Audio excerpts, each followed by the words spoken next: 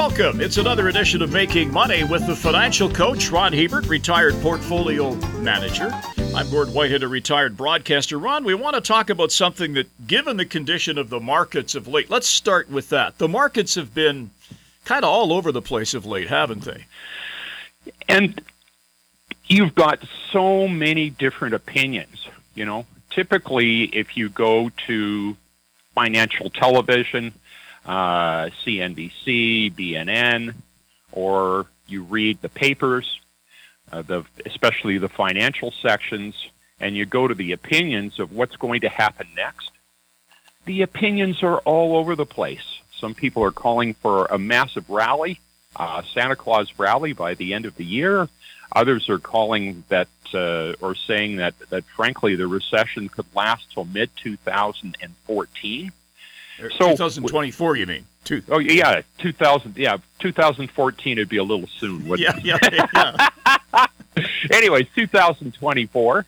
And of course, you've got opinions on the war between Ukraine and Russia, whether they'll use a dirty bomb, who's responsible for blowing up the pipelines to Europe, will that be fixed, will they be able to come to the table and have peace, or will this be like a Vietnam or an Afghanistan that goes on for a decade? You've got so many opinions and strategies floating around up there that one day you listen to this, markets go up. Next day you listen to a bear and markets go down. So we're in a period of time right now where there's incredible volatility. And so in a time like that, it's really important to look at what you are doing yourself with your investment strategy, correct? We're going to talk about portfolio rebalancing. First of all, explain to us what that is. Well, first of all, when you build your portfolio, generally the first thing most people do, Gord, is they sit down and they try to determine how much of their money they're going to put in various different pots or assets. So you'll have maybe a fixed income pot of bonds preferreds. Then you'll have a pot of stocks. And you might have another allocation for international stocks. And then you might have another allocation for gold, and then another for like private real estate, whatever. So you might put 20% in one and 30% in the other and 20%. But the point is, once you've made that allocation, you don't want to drift too far away from that.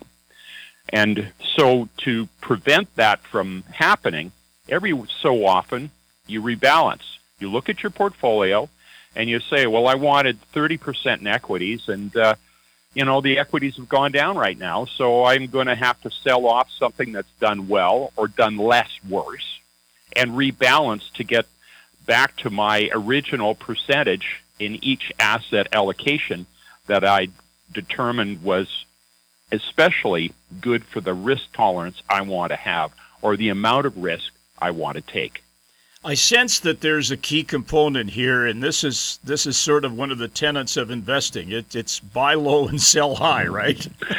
That is the classic tenet that we're always told to do, but it is the one thing, Gord, that people find so hard because, let's face it, when markets are running hard, running strong, and you look at the headlines, you listen to the commentaries, they're all bullish, that we've had tremendous results. And, of course, this is not lost on portfolio managers of funds or ETFs. They're advertising in the paper, look at me, we're up 20%, we're up 30%, we're up 40%, we've doubled. And, of course, when people see that, they tend to think that, well, this will just continue to go on and on and on. And one thing you learn by being in the market for a few cycles... That is not going to happen. That is not going to happen. I mean, look at all... You've been in the markets for 40 years, Gord. Do you ever remember them going in a straight line for a very long period of time without reversing direction somewhere, somehow? I seem to remember a couple of bumps in the road. Yeah. Yeah, so it doesn't go one way. So you're tempted just to hang on and you look at your portfolio, you're up, and you analyze this and say, I'm going to be able to retire 10 years early. And then the other side of the coin, you look at your portfolio when markets are volatile, And especially when there's a lot of downward pressure and the bears are out and they're telling you that the world's going to end, we're going to have nuclear war with Russia. And so you look at your portfolio, you're down double digits, and you decide, I got to get out of here. This isn't the time to be holding this stuff. And of course, you sell, and generally, when peak despair hits, that's usually a signal of the bottom. Peak despair is when most people sell. So you typically, as investors, our biggest enemy is us.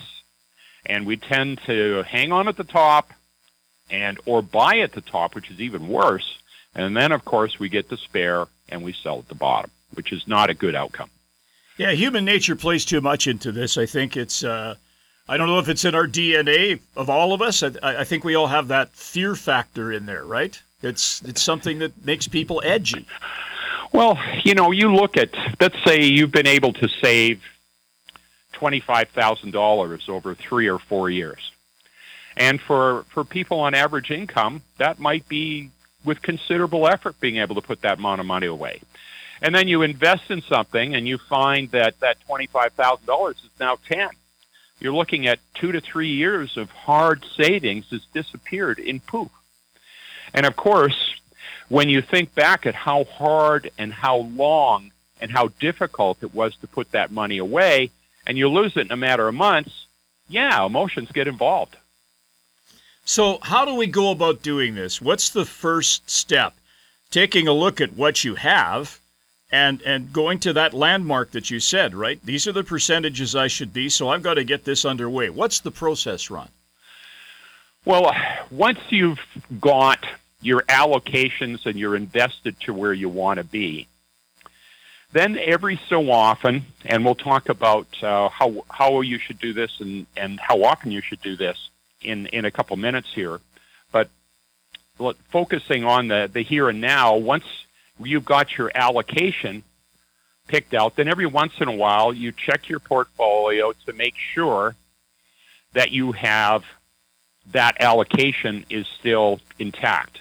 Because usually, especially in volatile markets, you'll find that you can vary a long, long way from what you consider to be a safe portfolio. You might have started with 50% stocks, and you might have, after a big market run, 80% exposure to that sector, which if markets go down, the two bear markets we've had in the last 20 years have been 3. One's been down 33%, 149%, and 156%. And for most people, especially as they approach retirement, that's too much. That's a big hit. Yeah, that's a really big hit.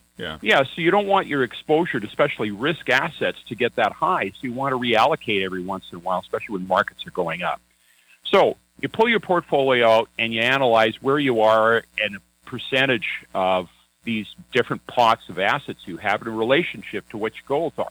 Then you sell assets that have increased in value and add to those that have declined in value until they're all back to the original percentage weighting that you'd originally set them at. So if you can do that by A, selling. You can do that by B, if you've got some new money. If you inherited some money, or your parents gave you some money, or you did some overtime, or you sold an asset and you've got some money. You can add that money to those positions that are down in value to bring them back up to their weighting. The other thing you can do is portfolios are dynamic. They're always changing. So you're getting takeovers. You're getting bonds and preferreds that come due. Or you're just getting cash flow that comes in from the accumulations of interest and dividends and so on. So you might have a cash pile that's sitting there that's just come about from the movement within the portfolio itself. Well, you can reposition that cash, and here again, you take those assets that are under your original weighting and you add to them to bring them back up. And this is the one that's most important. So if you're retired and you're living off your portfolio, sell down those asset classes that have increased the most to raise cash for your living expenses. So you've had a tremendous run in the stock market, and your weighting in stocks was going to be 40%. It's now 60%. Well, sell down some of those stocks and use that money to live off that year. Now, in the next year or the following year, you might find that what's happened is the stock market's down 30 or 40%, and all of a sudden those assets are in the tank. Well, then what you want to do is the fixed income assets, which generally don't move very much. If you've got bonds or GICs and things like that, they're generally, especially shorter term ones, they generally don't move too much. Well, in those down years, when you want to lower your percentage in fixed income, you want to use some of that fixed income assets to live off while your portfolio is down, because the last thing you want to do is you want to sell stocks when they're down 30 or 40%. It means you're taking capital out that will never get a chance to come back up. So you really, if you at all possible, want to avoid that outcome. And in that process, Ron, this could get costly. If you're doing too much of this, you're paying commissions on these transactions, right? Yeah, so, the pressure is going to be on you, especially if you're reading, you're going to social media and you're going to places like Reddit or Robinhood or some of these other side, Wall Street Bets. There's all kinds of places where you can go, and these guys are always telling you, oh, you should buy this, you should sell that. So the temptation is always to get in there and trade. But extra brokerage fees for buying and selling cost you money.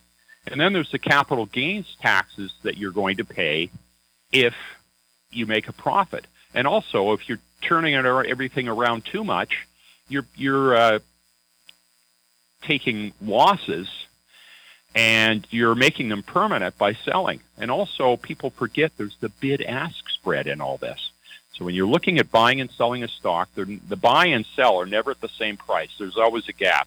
Sometimes it's a penny, sometimes it's 5 cents, sometimes it's 25 cents, depending on the liquid the company is. But every time you buy and sell, you cross that barrier, and that costs you money as well. And there's many traders that find that over a year, the amount of money they've lost due to this buy and sell spread amounts to many times the cost of the actual commissions or trading costs that they have to put out. So be careful, because rebalancing too often could be very costly for you. So then that begs the question, how often do we do this? Like, what would you suggest in that regard? Well, number one, when you've got cash to invest is always a good time to rebalance, because usually then you're not selling anything. You're just putting that cash to work.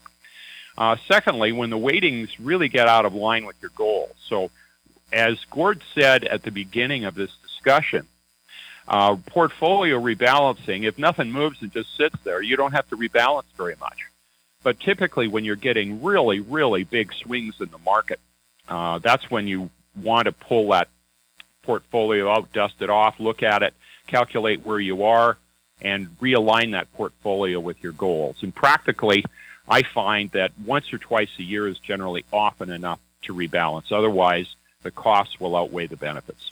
And I think given our current climate, Ron, just the fact that inflation is what, you could argue the 0.7% to 9 or 10 or pick a number, but it's in that range. So you're going backwards already. You want to find out how you could minimize that punishment, right? You don't want to keep losing in that regard because, as you pointed out, inflation costs everybody. Inflation costs everybody, and so when you're doing calculations as to your total return, you also want to take a look at your real return. And if it's in a non-taxable account, real return is your return after inflation. If it's in a taxable account, your real return is the return on your portfolio, but then you have to minus out the taxes you pay, and you also have to minus out the inflation rate. So you could really be in the ditch there. Oh, yeah. If you're down 20% and you're looking at a market that, you're down, where inflation, so you've got inflation that stays down 10 and your portfolio is down 20, well, you're down 30 because your buying power is just dissipated with the fact that inflation has eroded the value of your money. So we're not trying to instigate panic here, but we're just trying to point out this is important to check on this and keep an eye on things. I think most astute investors are aware of that, but if you're new to investing and you haven't been through this kind of a rodeo before, as many of us have, this is the time you really want to watch what you're doing, right? That in a nutshell. Definitely. All right, there you go. Some sage advice from the financial coach, Ron Hebert. Remember, if you have a show suggestion or a question about something that we've covered and you feel we didn't completely blanket the issue, drop us a note to our website, letsmakemoney.ca, or reach us through cfcw.com. Back again next week with another edition Making Money. On behalf of Ron Hebert, I'm Gord Whitehead. Thanks for joining us. The information presented is derived from sources believed to be reliable. This material is presented for information purposes only and does not constitute investment advice. Before acting on any investment information, a person should seek advice from an investment professional. The presenters may or may not hold positions in the securities discussed on this show and will not be responsible for any losses sustained from acting on this information.